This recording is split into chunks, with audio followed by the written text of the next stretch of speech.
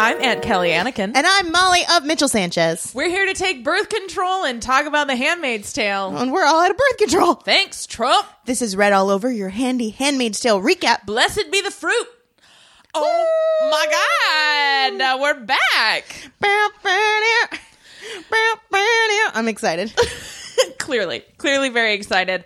Yeah, so hi, redheads. Hey. It's been a minute.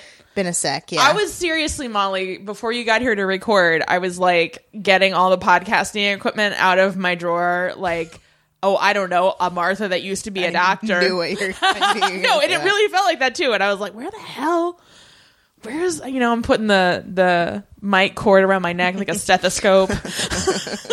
Like beautiful sad music is playing. This is the longest I've gone without podcasting since 2012. Wow. Yeah. So whenever we recorded our last episode. Wow. Yeah. That's great. Well, we're back. We're back. Season 3. Yeah. Of The Handmaid's Tale. That's right.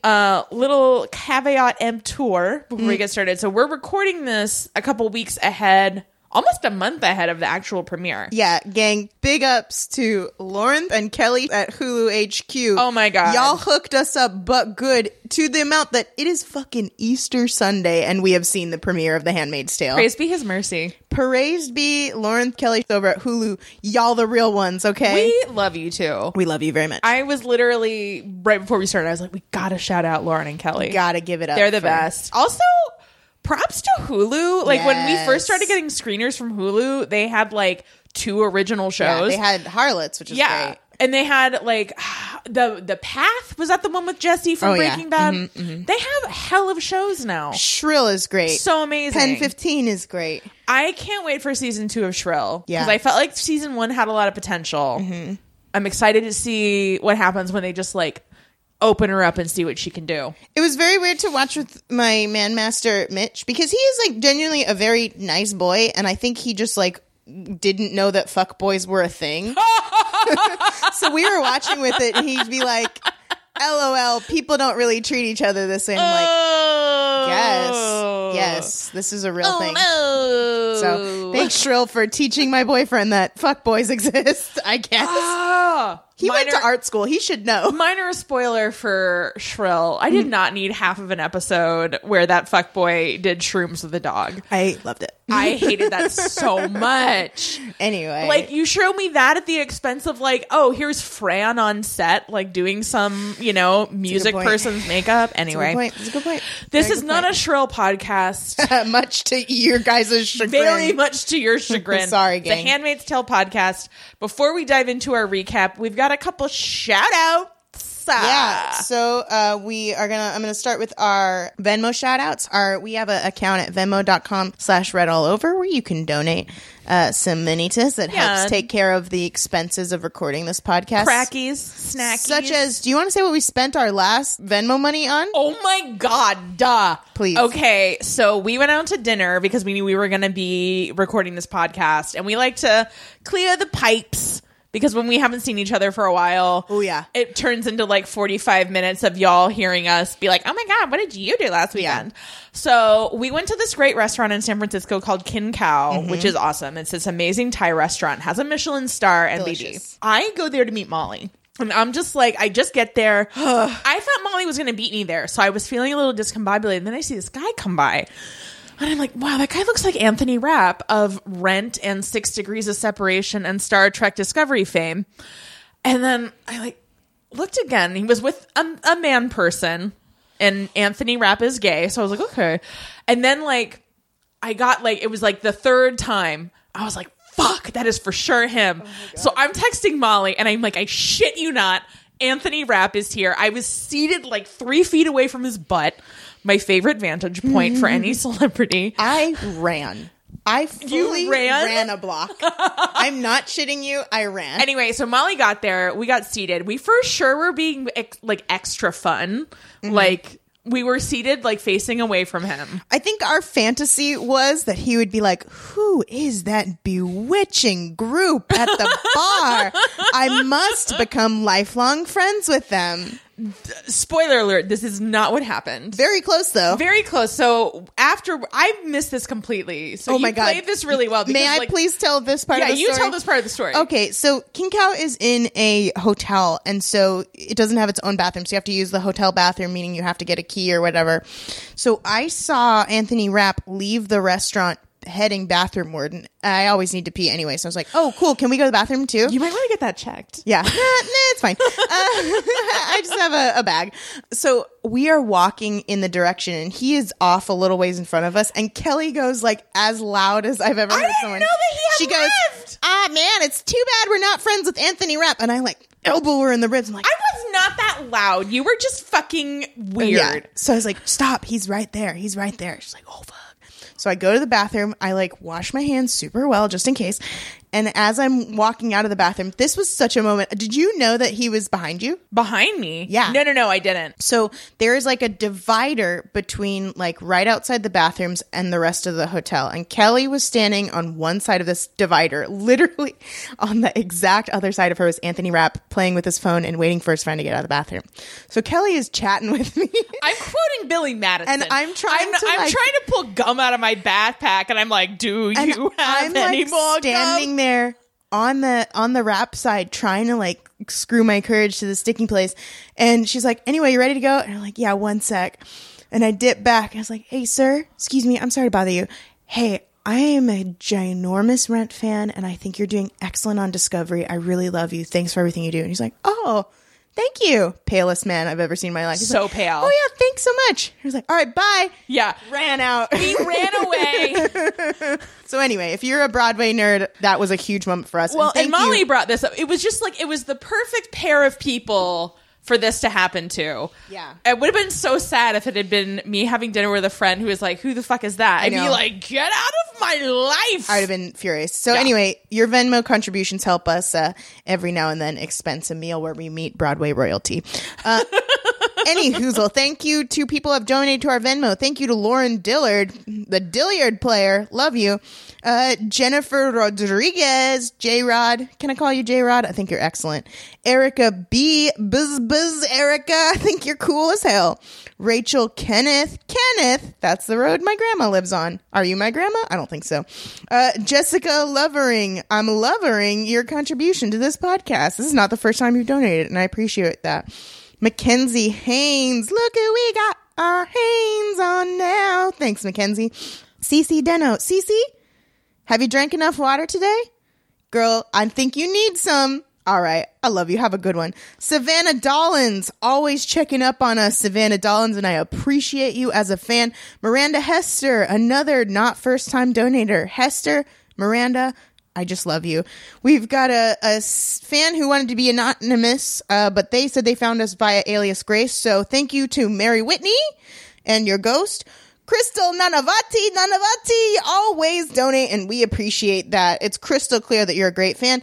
Alex Nunn, thank you so much for donating. We appreciate you, Alex. You're excellent. And one more shout out. A long time ago, Heather Hutchinson and her boyfriend donated to a charity that supports trans people in Scotland, because if you are out of the country, sometimes you can't donate to Venmo. So we asked you to give a donation in our name. So shout out to Heather Hutchinson and boyfriend. And that is all the shout outs for right now. Thank you guys. We love Venmo. Shall we get into this recap? Let's get into it. Okay. So this is Handmaid's Tale Season 3, Episode 1, called Night, after our favorite numerous sections in the book. Of the book, yeah. So we open with sort of like a pretty standard Handmaid's Tale, like LOL Bible speech, but with profanity. So, it's about like, this is not the place with still waters and green pastures. This is motherfucking Gilead. It's not verbatim, but it is. This is the Valley of Death. That's right. It's so and there's a fuck ton of people to fear or something like that. Cool.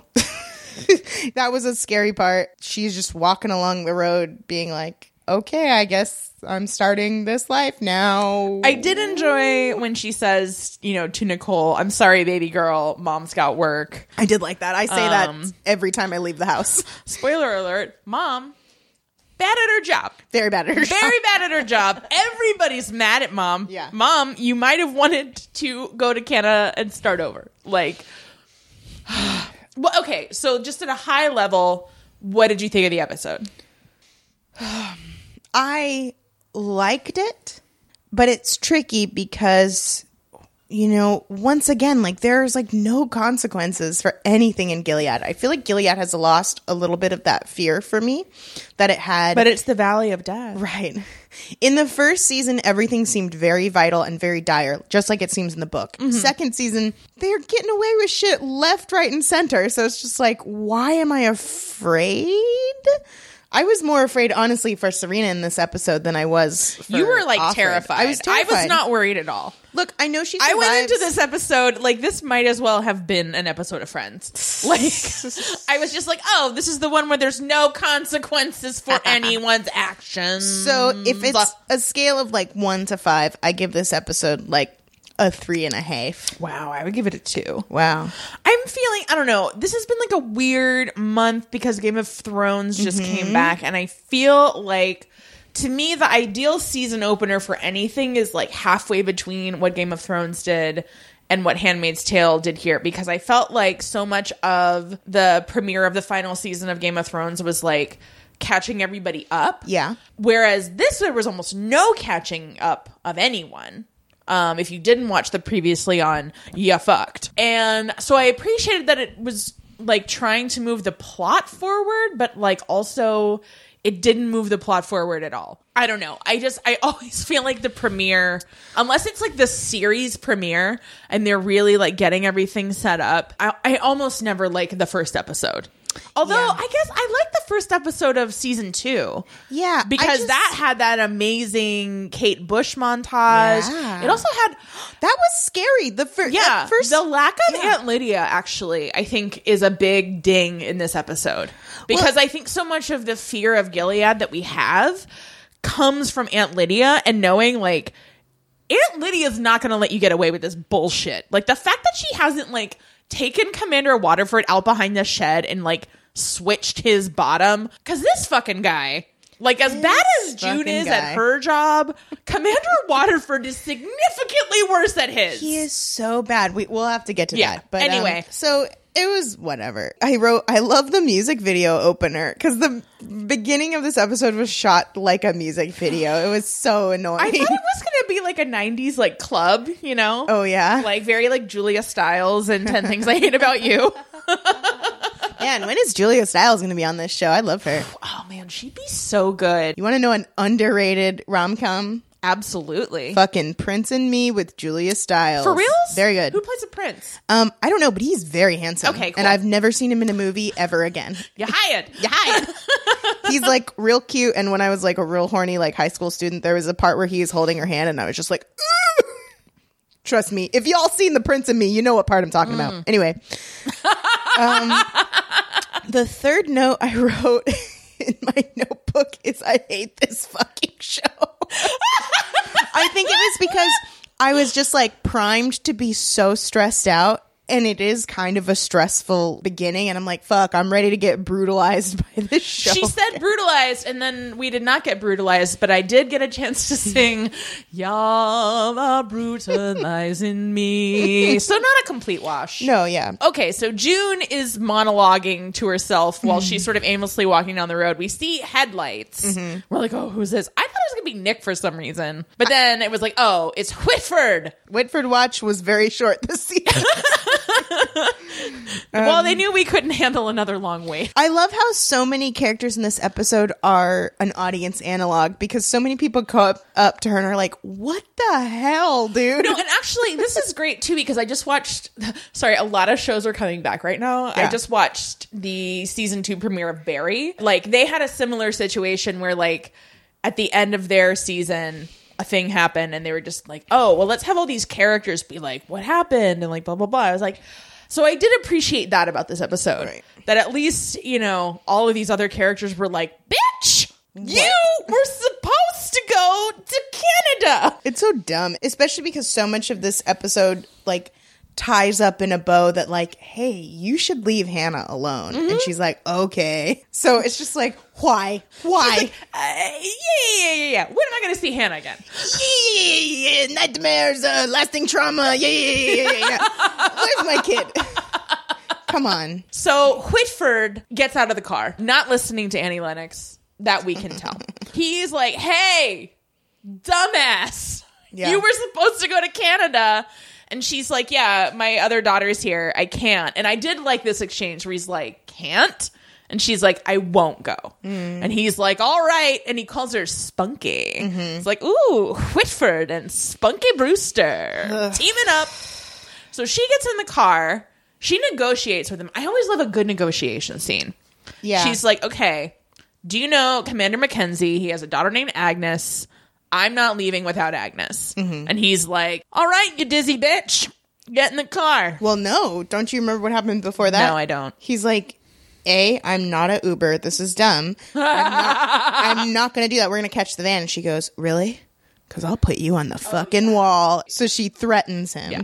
Well, I was saying, yeah, that's like, what a negotiation is, Molly. Yes, honey, I know, but you skipped over that part. Molly, I skipped over it because I knew that nothing bad will happen to any of these people. All right, fine. Nothing bad ever happens in Gilead. So she goes in the car with them, and that's the end of that scene. The next scene takes place in Casa de Waterford. Nick had told Shakespeare in Love to sit in the back bedroom. I forgot it. I blacked out and forgot his name for a second. He told the commander. Nope, it's done. They told him to wait in the room because it's like not safe, which is so like, I cannot believe Commander Waterford is not like, there's something shifty about this Nick guy. No, the whole episode he's like, Nick, I still trust you. Yeah. 140%. Like, you're the only one, man. It's this bonkers. Bitches, am I right? Even them he trusts way too much. So Joseph Fiennes is like, oh, let Serena come in. Surely she's allowed to come in. And instead of doing what I assumed she would do and just lie, she's like, LOL, we need to let Elizabeth Moss have time to escape. We're not going to call 911 yet. Just kidding. I helped them escape. Haha. You know what? I honestly love that, like, 911 is what survived into Gilead. Like, that's the thing. Like, they were in there, like, framing Gilead, and they were like, well, what if we made it, like, a more, like, biblically significant number? You know, like, 777. They were like, no. What about Emergency 911, the TV show? What about that show with the guy from 6 Feet Under? Well, you're right. We can't. It's a cultural touchstone that transcends religious belief. Okay. We're going to get rid of the internet, but we'll keep 911 and Chili's. But that's it, you guys. Call me a chariot. Let's go. Hashtag delete chariots. Hashtag delete chariots. We did it, by the way. Have we talked about that on this? What? The actual rideshare service chariots went bankrupt. Okay. And I am claiming full responsibility. If you're just joining us, a long time ago, we decided that because everything gets a biblical name in Gilead except for 911, LOL, we decided that the name for a rideshare would be Chariots, and then the counter campaign against said rideshare would be Delete Chariots. Then in the real world, a rideshare service called Chariots came up and it died. You're up to date on our silliness. We take full credit for this. So praised be his mercy. One other thing I want to mention about this scene is I feel like if you have a premiere of The Handmaid's Tale, which we do, without someone sitting in that goddamn window, did you even have a premiere? And the answer is no, because season 1, it was June. Season 2, it was Serena. And season 3, we have that shot of Commander Shakespeare in Love sitting in the window. With a nice reminder of the time that June wasted 15 minutes of her escape time to write Nolite te bastardes carborundorum on her bedroom wall. Lord. So that was a great parallel scene I noticed. The next scene is inside the Mackenzie's house. And the note that I wrote is, the silent crying in this show will be the death of me. It is so much sadder to me, like when they're crying and no sound is coming out, than if they're like, so June sneaks past their very permissive Martha. Yeah, because it's the Martha who took Hannah to the summer house. Right. And she's like, bitch. Oh, I was wondering how they knew that. I fucking told you. Yeah, come on. Give it a rest. Yeah. So she goes up to Agnes's room. I forgot about Agnes. Such a horrible name for such a pretty girl. And she like is silent crying and be like, I love you, I'll never leave you. And then because she can hear the police coming, I guess Whitford just dropped her and left and was like, please give me 5 stars, I'll see you later. Like, honestly, would you fucking hang out with this dummy? Well, I just don't know what her plan was. Gilead, no plan, no consequences. No problem. Absolutely. So she decides, I guess she figures out in that moment that they're coming for her, so she can't take Agnes with her. So she takes a friendship bracelet she had time to make. I believe she's like pulling a thread from her cape or whatever, but okay. And she ties it around her wrist like a Kabbalah bracelet. That is just going to freak this kid out. Of course it is. Well, we'll get to the freaking out in a second. And then she like goes out and put her hands on top of her head, so they arrest her. Well, and then so the wife was there. Yeah. And the Martha said she was sleeping, but homegirl got under her wife dress like lickety splitsies. And God bless, because it takes a lot of us a lot of time to wake up. And I cannot remember her name, but it's the actress who plays Sarah on Transparent, who is like the worst character, but one of my favorite performances on that show. That's accurate for almost everyone on that show. Like, they're the worst people, and I can't stop watching. She comes down and she's like, yeah, quit bothering us. Crazy. Yeah. And so the Guardians are like taking her out. And then June asks what she like, meaning Agnes. Well, wait, I don't want to gloss over stuff that happened in that scene. Is like, she's like, she had nightmares. So it's just like, she is underscoring the real psychological impact that seeing your mom, not seeing your mom, seeing your mom. How did they find out that they took her to the summer house? Or did they give them permission to do that?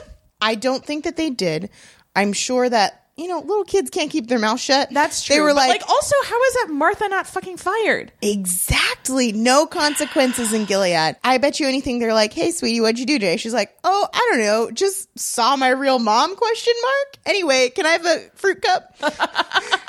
And then can I have a Lunchable? Proceeded to be, we don't have time for that bit. Proceeded to be traumatized for the rest of the time. So anyway, sorry, back to where you were talking about. So then June is like what she like. And oh my God, God bless you, Elizabeth Moss. Your face is the one true face. Lord. Like if we had to choose one face, one small unbuttered face to represent Earth, I would choose hers in a heartbeat, because she just is like so happy to hear, you know, because for whatever reason, this wife has decided to indulge this lunatic. I know. Who broke into her house to steal her child. And she's like, you know what? This would be great for mom's group. Yeah, absolutely. Let's have a little, little lady to lady. So, not that I didn't like this scene. I did really like this scene. But again, it makes no fucking sense. I know. And especially because like these brutal ass Guardians are waiting outside like, wait, sorry, are we... What is... Hey, hang on, guys. They're having mom's group. Oh, sorry. Blessed day, mom's group. Blessed day, mommy and me swim group. Oh, they're bringing the rosé, and they must be having an extended conversation. Okay, well, we'll just wait here, gang. Have your cattle prods ready, everybody. But it was a heartbreaking exchange. It's also weird that they're like, she's a good cook. It's like, bitch, she's 5.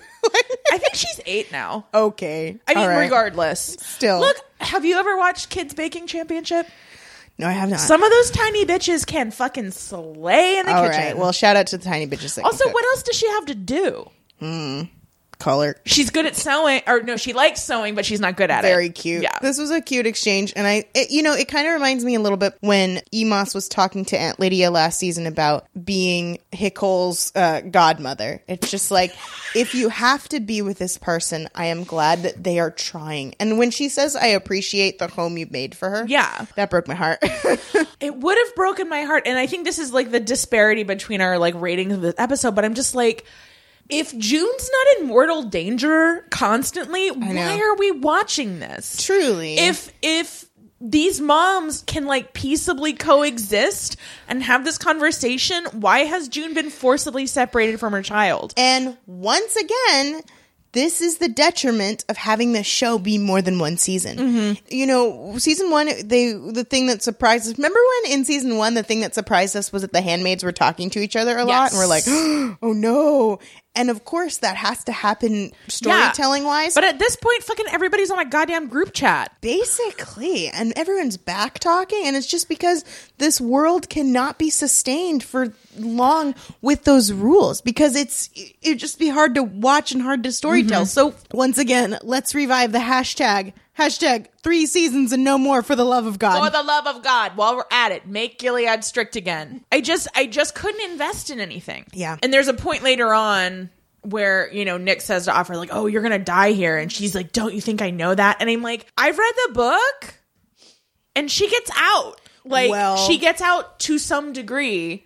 And it's just like... We'll see. Testaments is coming out. Maybe Margaret Atwood is like, JK, she goes right back in there. So who knows? But yeah. I made Gilead so strict again. Truly. I've negated the entire series with this new book. Oh, I'm a devil. Yeah. So the next scene is inside the Waterford's house. They're back again. Lord. This girl, they need to put a bell on her. She escapes left, right, and center. No, and it's like she's coming back and she's got, you know, her like Offred scowl on her face. And I'm like, you could have not been here ever again. Yeah. You could have completely escaped. This is your fault. Like, honestly, like I am running out of sympathy for you. What are you doing? Yeah. And once again, the thing I kept screaming internally every time Serena Joy spoke, I was like, lie. Why aren't you lying? Just lie. Just lie. She's got a plant hangover. Cut her some slack. She was out there digging with her remaining fingers. You know, she lost her pinky. She lost her baby. She's had a hard day. It's true. So I know, and you pointed this out too when we were watching. It's like, you're supposed to get that Serena Joy is cracked. Oh, yeah. She's completely... like, and Yvonne's performance is transcendent. Honestly, I will give this episode a 5 in terms of being... Molly Sanchez fan service. This was like, how are we gonna make Molly Sanchez fall even more in love with Yvonne Strahovski? Truly, because you know I love the episodes where they're friends too. Oh, absolutely. So I love this. Truly was Yvonne Strahovski fan service for me because A, she was brutal, which I love. I adore when she's physically brutal in this show. B, she was soft. I love when she's soft. C, she was friends with Offred. I love when she's friends with Offred. Like, fuck me up. Well, and I like this too because it was like they were friends, but like Offred was taking the lead. We've not seen that dynamic with them so much where like Offred's the one kind of setting the terms. I mean, for obvious reasons, but it's just like Offred is in certain ways, like she's like giving Serena like maybe a little too much slack in the face of a huge conflagration. But it's like literally Offred, like they're much more on equal footing than they were. Truly. And Offred opens this scene where, you know, Joseph Fiennes is like, oh, put your name in the goblet. Like he's like very Harry Potter. He starts the scene like very like mad and yelling at her and asking her where the kid is. And Offred just ignores him and yells to Serena, it's okay, Serena, I got her out. And it's just Serena, like, dude. Serena's pissed. Serena is pissed. Serena's pissed because Offred gave her baby to off Joseph, a known murderer. Might as well give it to a dango. Yeah, so they have that. We're going to get so much shit from our Australian fans. They love it. They love it. You can't see her, but Molly's miming rubbing your faces in her horrible Aussie accents. By the way, if you like good and bad Aussie accents, you should watch Back with the X on Netflix. It's a Netflix Australia reality show. It's very good, and you get to hear people say trash reality lines in an Australian accent. You mean Back with the X? Back with the X is like basically like, I want Lauren to trust me again, but she broke my heart in Sydney. It's great. Where was I? So we have this exchange where Offred and Serena have a full literal face-off where they're just inches from each other. Oh, they're like Serena rushes her. Ooh, and like a linebacker. Fred's like, I'm here as well. Look at me when I talked. And everybody's like, you're not in this, Fred.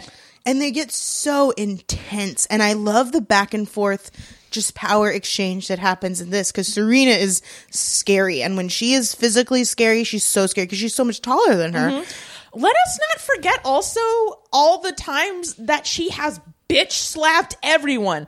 She hauled off and fucking slapped Bruegel. She hit Offred that time. Like, damn, she is vicious. Oh, and she absolutely would have been playing lacrosse with Regina George at the end of Mean Girls. Oh my God. Yeah. Could have so much aggression. Absolutely. And they have this exchange where, like you said, Yvonne Strahovski is like, how could you give my daughter to this murderer? Because she knows that Offglen killed. I'm not sure that she knows about Aunt Lydia yet. Bitch, why would she say she was a murderer? Who else did she kill? She ran over that Guardian with a car. Oops, yeah. The inciting murder? Wow, there's like so many murders on this show. It's just like, honestly, yeah, but hard. like also everybody's like such good friends.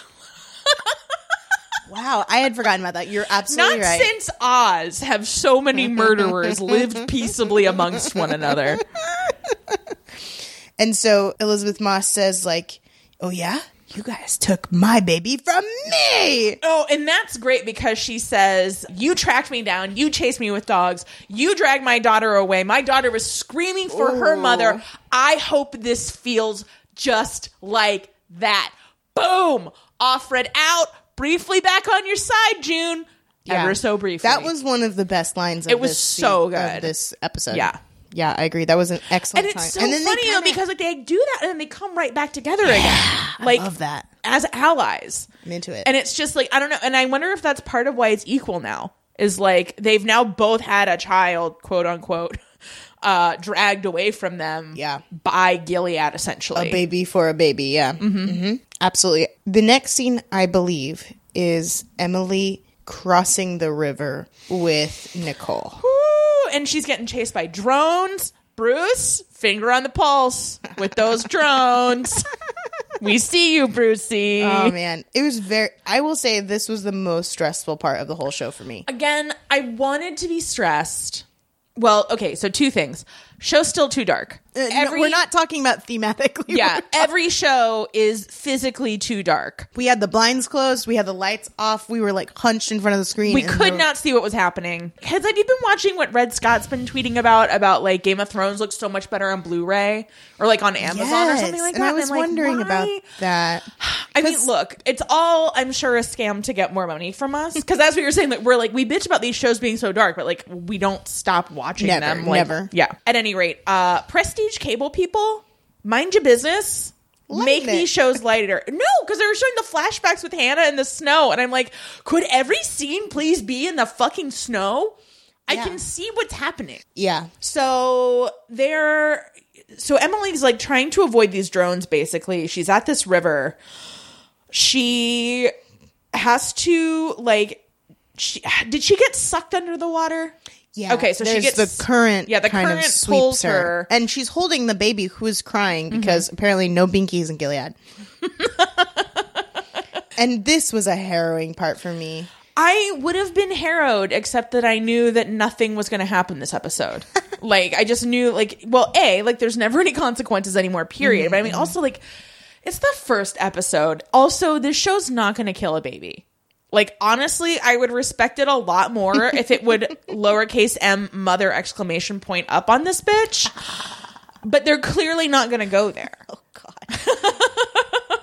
I like that movie a lot. Listen, I didn't like it, but not for the reasons that everybody else didn't like it, because I'm dark and alternative. So there was this moment right before the baby cries, and I'm like, oh, shit. Because I buy it. Look, they wanted you to. I didn't buy it. And I think you're supposed to be afraid that the police come and get her until they mention that they're Canadian. I was not afraid of that at all. Okay, I was. I mean, again, it's just sort of like, I don't know that it's good or bad. It's just like very like economy of story. Mm-hmm. Like there's nothing interesting for them to explore with Emily and Gilead at this point. Fair. The whole point of her getting in that van was to get to Canada. Yeah. And, that's been the expectation. I don't know if it comes from, like, interviews that people have given or what, but, like, that's what she's there for. Yeah. She's there so that we get another guest appearance from Clea Duvall. She's there so we can see her interacting with Moira and Luke and all this stuff. So that's fair. But I was very relieved and excited. Alexis Bledel continues to serve an absolutely gut-wrenching performance because because they're basically, they're going through like the asylum seeker like script. They're like, hey, if you return to your home country, will you be persecuted because you're a woman? If you return to your home country, will you be some other stuff? I don't know. I was watching her face. So she's like, yeah. So like they're covering her in those like aluminum foil blankets, and she's just like, because, I mean, if you think about Emily and everything she's been through, being anywhere where somebody's not trying to kill, maim, rape, what else? Torture. Yeah, just like, it's got to be like a huge shock. Yeah, but such a nice relief. So the next scene is in the Waterfords. Now, I think we are meant to pay attention to how much of Yvonne Strahovski we see in mirrors this episode, because almost every scene... You're always so good at this. Thanks. I have sex with a film major, just like via osmosis. God bless you. Yeah, thank you. So she's almost every scene we've seen her lately, she is reflected in something, whether it's in the pane of the window or in this case, it's the mirror. And she has a three-sided mirror. So we see her in one side, we see her in another side. And this is similar. We saw this kind of framing of her in the episode last season where she's at the hotel in Canada. Yep. And it's sort of, I think what it's trying to be is like the fragmentation of Serena Joy. It's like she is on the surface this person that's very much part of the regime, but not very far underneath anymore at all. She is this cracked, almost, genuinely rebellious person. So duality. I think of it too as sort of the road not taken for her. Oh, very cool. Had she not tried to convince the commanders to let women read, had she not, allowed herself to humanize June, all of these things, like things could be going a lot better for her. She could still have her baby. Yes. On the other hand, she could have just not done this whole Gilead thing, period. It's hard to say. Like, it's very, very hard to say, I think, particularly with fundamentalist women. Sure. Anyway, I think they do a beautiful job with her in this episode, which makes it all the more horrible that while she was doing this scene, all I could think was, I get chopped off, but I grow back again. You ain't never gonna keep me down. And that's ridiculous. Unless she has starfish blood in her veins, that's not gonna happen. Because he has a mandated quota of at least 2 creepy things per episode, Joseph Fiennes leans over her and he says, God has made me a master of an incredible woman. And I was like, ew. I completely missed that, and I'm not sorry. I would much rather hear you impersonating Shakespeare in Love than I would. What does he mean? What does he mean? No, he hasn't. She gave your baby away, you fucking dumbass. Well, this is so interesting. The cognitive dissonance that the commander is showing in this episode, because he keeps bending over backwards to exonerate Serena Joy, and I don't understand. I mean, I guess because he has something to lose too. He has something to lose, and I think when I was in theater school, we'd always talk about what's the most dramatic choice. He still loves her. He is still balls to the wall, in love with her. He is frustrated and perplexed by, the unpleasantness, but he believes God has a plan. Yeah. He reminds me of that one meme that's the guy's face and he's like, oh no, baby, what is you doing? Every time she does something, he's like, oh no, why? No, but then he keeps doing this stupid shit. I know. He's like, well, you know what? Everything seems under control here. I'm going to go to the office. See ya. You want me to get you anything? I'll leave the door unlocked. Bye. And I left money on the table to order pizza. Yeah. Or, I don't know, escape to Canada. Whatever you want. No, and it's like... I wouldn't have left her alone. Nick is still there, and I guess that's fine. That's all fine. And I think we skipped over the scene where, Offred walks away. We did. Because we kind of talked about it before, but so this is in the confrontation with her and Serena, and she walks away, and Nick says the most important thing. Do you know how many people risk their lives to help you escape? There's not going to be another chance. Oh we laughed. We laughed. Aloud. We laughed. We were like, she gets infinite chances, you dipshit.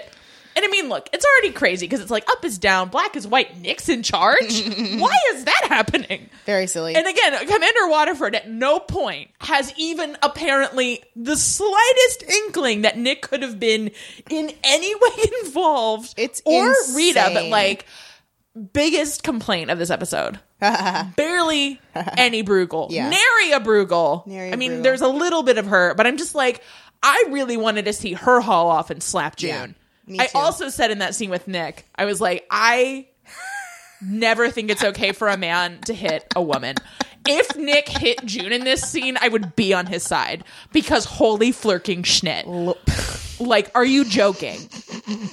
How dare you? I Are agree. you kidding me? It is banana sandwich. The lack of Looked a consequences. gift escape in the mouth and said, I'm going to good. hold out for the next one. I'm good. I'll catch the next one. Yeah, I'll get the next one. Don't worry about it. Lord. God, you think Bart runs irregularly on Sunday? Escaping from Gilead? Holiday schedule, baby. So back to the scene we were initially discussing. I wrote in all caps, action Serena, fuck shit up. Oh my God. And I loved this scene. Okay, also, this is perhaps crass. I love her little, like, fingerless glove bandage. I think it is so cute. I absolutely adore it. She's serving me Madonna realness. It is really cute. Oh my God. And, like, it's a fingerless glove in every sense of the word. Yeah, real fingerless. That's so funny. So she gets that glint in her eyes, and we know shit's about to go down. So you thought... I thought she was going to drink poison. I thought she was, like, dressing herself up to do a whole, like, Sleeping Beauty thing. I thought she was going to... basically, yes. I kind of thought... I wrote down a couple of things, each sillier than the last. I wrote, is she pouring out the meds to kind of, like, keep this wound open in defiance? And then my second thought was is... that her meds? Yeah, it's like the alcohol, like the anticoagulant, the rubbing alcohol. Okay. I mean, I'm sure there's more than that in there. I don't know. Sure. So but then my second thing was like, oh, she's gonna burn something, but I didn't know what. I did like, this was a clever shot where they show her pouring it. We can't see what she's pouring it on, and then it cuts to the sink where Offred is washing her face. Yeah, it was like, all right, clever. Very good. So Offred walks into the hallway, and there's so much like a little patina of smoke coming down the hall, and she's like, oh God, Serena Joy's doing vape tricks again. Please somebody make me a picture of Serena Joy vaping, because it is like very funny to me. She really ought to get a vape pen, because like Aunt Lydia would be pissed still, but she'd be like, okay, well, at least you have a Juul. Also, it's such an obnoxious amount of smoke every time. I can just picture her being like, yeah, what about it? She's just smells like cherries. She's just like serving like some caterpillar in Alice in Wonderland realness every fucking day. And everybody's just like, again. Oh, boy. So she goes in, and Serena Joy is pulled a full Eminem / Rihanna and set the bed on fire. I'm friends with a monster. It's under my bed. Weirdly enough, that was not what I was thinking. You're thinking of the other one. I love the way you lie. Yes. Look, they collaborated twice for some reason. Wow. God bless. And she's burning the bed. Now, did you think, like I thought, that she was going to be burning the nursery? I did, definitely. I thought she was pouring it into the bassinet. Mm-hmm. I thought that was clever. This was great. I liked this. However, Molly, are you familiar with fire? Yes. Have you ever stood real close to a fire? Yes. How does this bitch still have her eyebrows? Yeah. Because this thing, it was raging. And June just opens the door like she never saw Backdraft. Okay? She just like opens the fucking door. And like, I know that they like slowed time down for dramatic purposes, but it like took too long to get Serena out of there with this fresh injection of oxygen, which like feeds a fire. Yeah. That's like the whole point of it. Yeah. So they have this like very dreamlike sequence where June is just like holding out, and it's beautiful. Yeah. It's a beautiful shot that makes no sense. Well, I was kind of thinking, because I'm still like always giving them the benefit of the doubt that this show's going to get brutal at some point. You are a real Fred Waterford with this show. I truly am. I truly am. Because I was like, oh, fuck. Is she going to pull a thing where she like squeezes her hand and then she's like, peace, and jumps onto the firebed, which I logically knew she couldn't because we've seen those set pictures of her in different scenes. Or I thought she was going to like drag Offred into the fire or what. But they left because no consequences in Gilead. Yeah, and they're just like, oh, hey, Rita, house is on fire. Let's go. Let's go. Come on. Nick.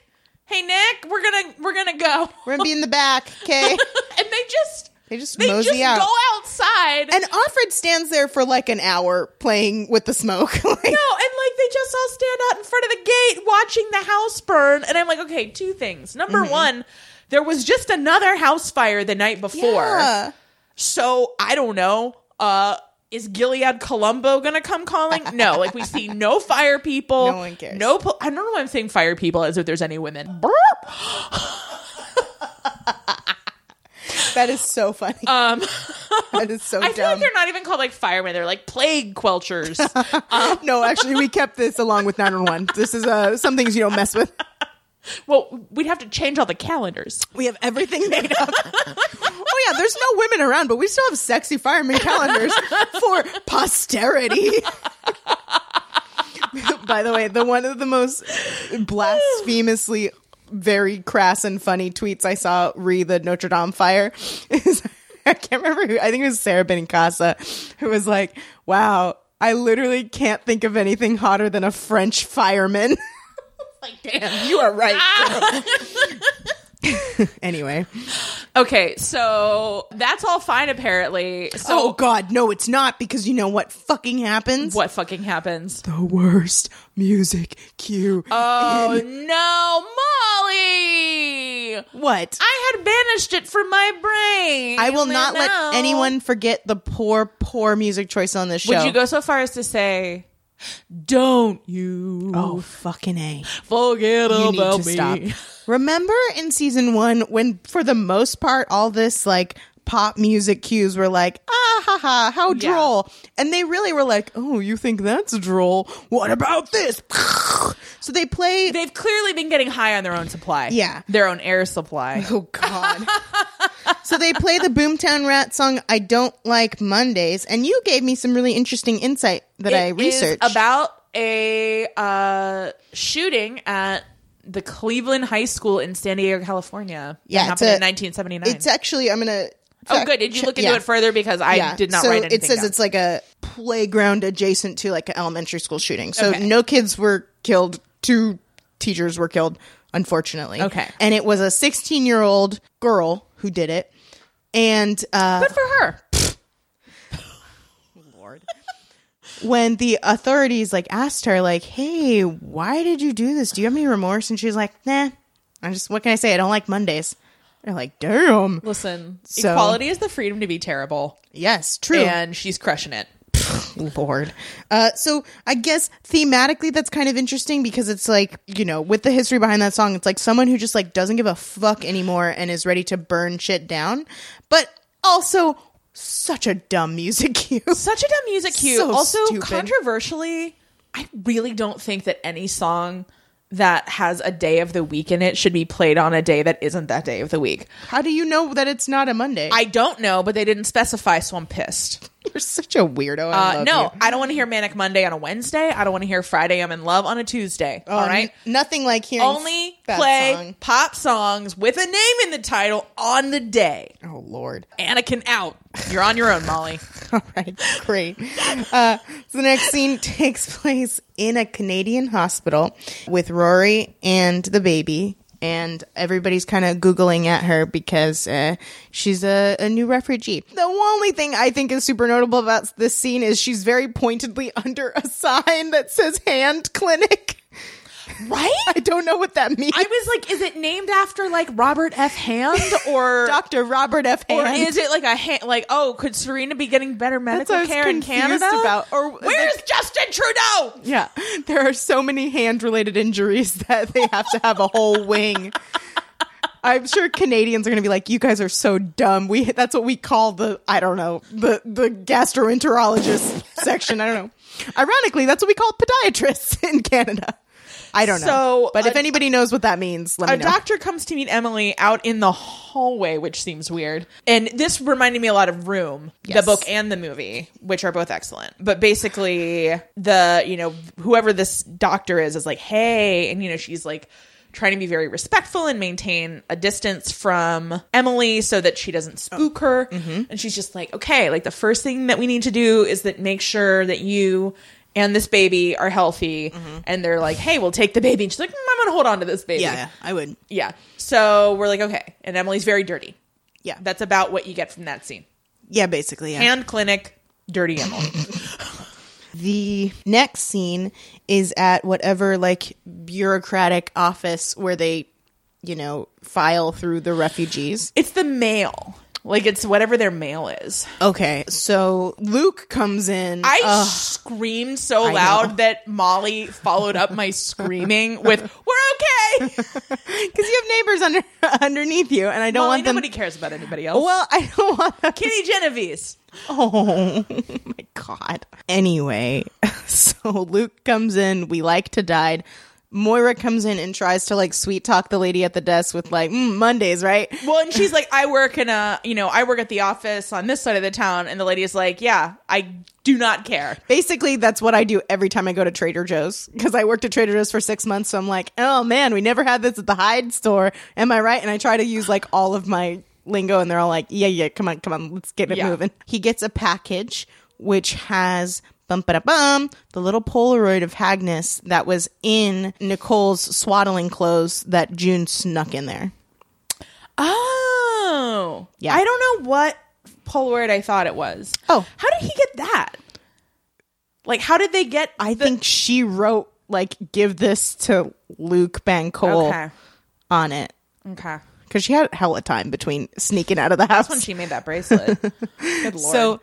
And then he turns around and it's Rory. Like, I'm just saying, like, Rory could have just held on to that.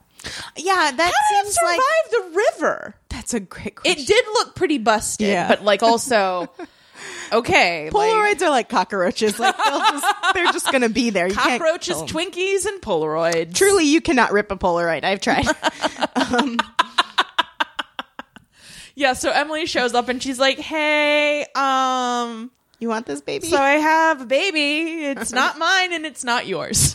But I have it. So like possession is 9/10 the law. Yeah. So here's a baby. But like I'm excited. Excited to see official boyfriend of the pod, OT Thigh Bentley. Honestly, because there's no consequences in Gilead, I would be 110% fine with spending most of this season in Canada. Sure, 100%. I am much more interested in seeing the day-to-day in Little America. What's Shh up to? You know?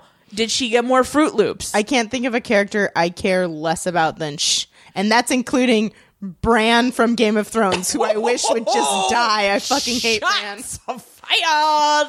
God, every time they're like, hey, here's a Bran storyline, I'm like, wow, I wish I could skip this like I did in every book. But you know what's even crazier is like, I have been doing like one episode from each season, which is way better than an actual rewatch, because it's like, oh yeah, remember when that happened? And like the old Bran scenes before he got all fucking into his weird new religion. I'm like, wow, this is fun. And I hated them at the time, but it's like when he's like hanging out with like Jojen Reed and shit, I'm like, he's practically spunky. Well, I would be very surprised. Yeah. Speaking of spunky, the next scene is, let's see, you know how I delineated the scene? In my notes, I wrote Offred feet. Exclamation point. Yeah, so we kind of glossed over the scene outside the Waterfords where Fred has apparently come home and decided not to press charges. Again, still trusts Nick. He's like, Nick, buddy, way to hold down the fort while I'm gone. Nick, thanks so much for getting everyone out of the house while my wife burned it? ? LOL, let's get ice cream. June's just been sitting there like wrapped in a blanket and like Nick's like, hey, take care. And she's like, you too. And I'm like, fuck both of y'all. This is no time to flirt. Anyway, I don't even know. Whatever. So she goes, you know, there's not even an aunt there to like bring her into the van from the Rachel and Leah Center. She just wanders in by herself. She basically sits shotgun going to the Rachel and Leah. It's so ridiculous. And then when she's there, you're like, oh no. Because again, I like get set up to get knocked down every single time. I was like, uh-oh, all the handmaids are in front of her. Are they going to like torture them in front of her again? No, of course not. No, so they are like, oh, you have to be punished. And they cut away, and all they do is beat her feet bloody again, which we already saw. They've been done that. Yeah, I'm like, okay, all right. Cool. Nice try, not shocked. So she's like scrubbing the floor with her bloody feet, and then the aunts deliberately walk a bunch of handmaids over her newly cleaned floor. And it's like, as far as psychological torture goes, this is very low-hanging fruit, aunts. Like, bring it back, Aunt Lydia, because y'all are playing. So anyway, despite this, you know, some other random handmaid comes over and swaps out the buckets. Oh, her name is off script.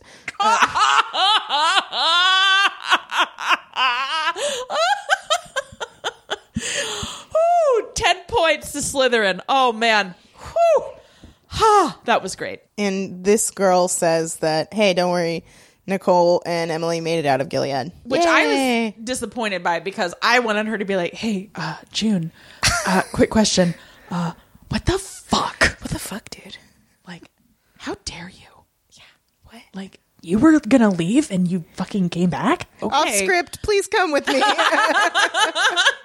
Yeah, I agree. I was just like, nobody is as mad at her as they should be. No! Because they have to have a whole 13 episode season where nothing bad enough happens. Here's the thing, gang. Early prediction, I hope she dies this season. No, I mean, God.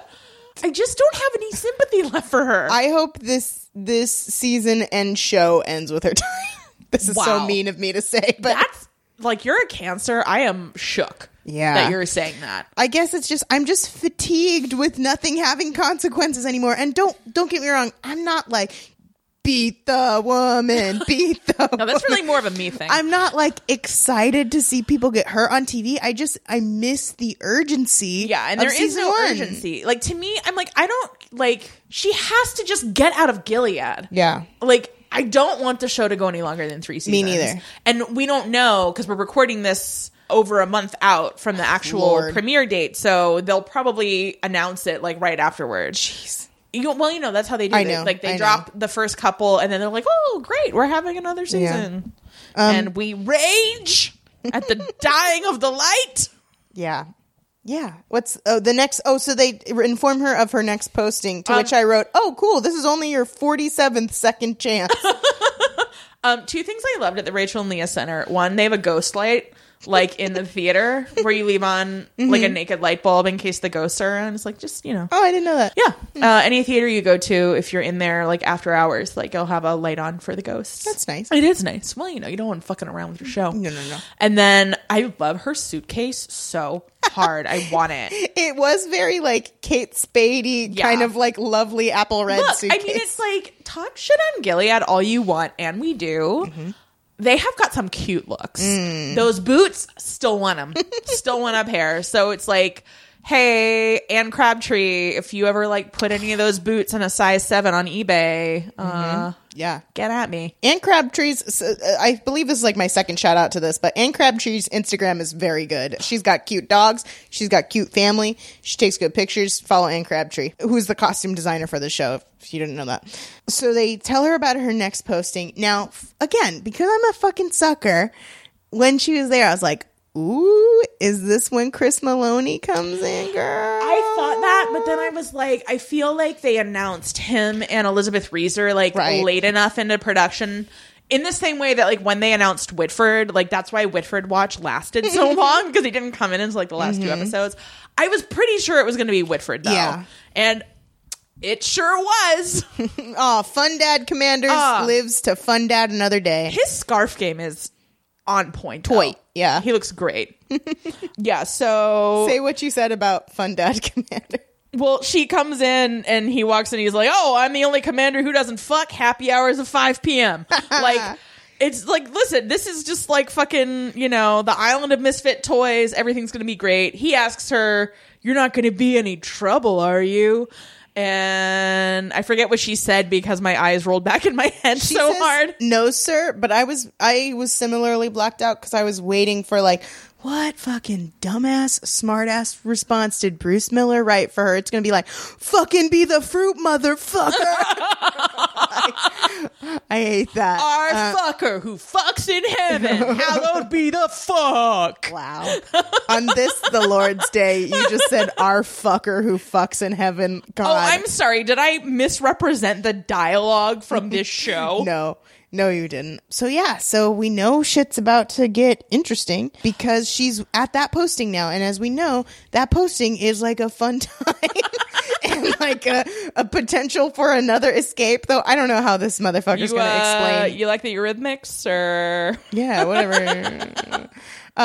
No, they don't like the Eurythmics. You know who they like? Who do they like, Molly? Greg Street and or the Nappy Roots, because that their song plays, and it is just another music cue that I'm like, Lord preserve me. I will give them half credit because it sounds like they were like, oh, you know what happened at some point? Hip hop. Yeah. We should play some. Yeah, they play Good Day by Greg Street.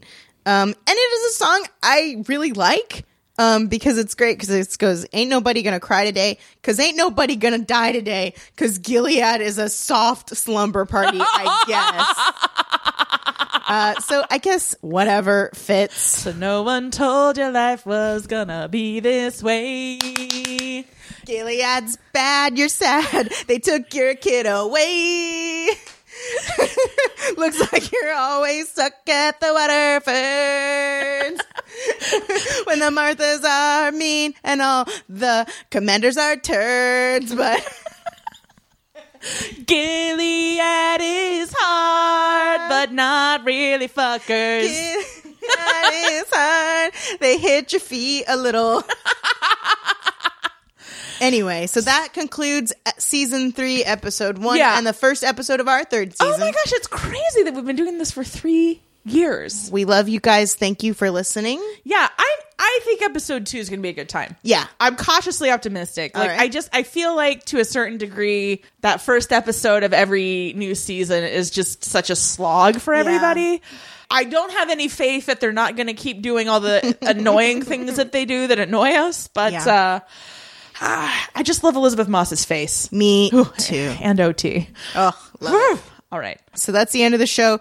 Take care of yourselves. Take care of your girlfriends. And Nolite te bastardes carborundorum.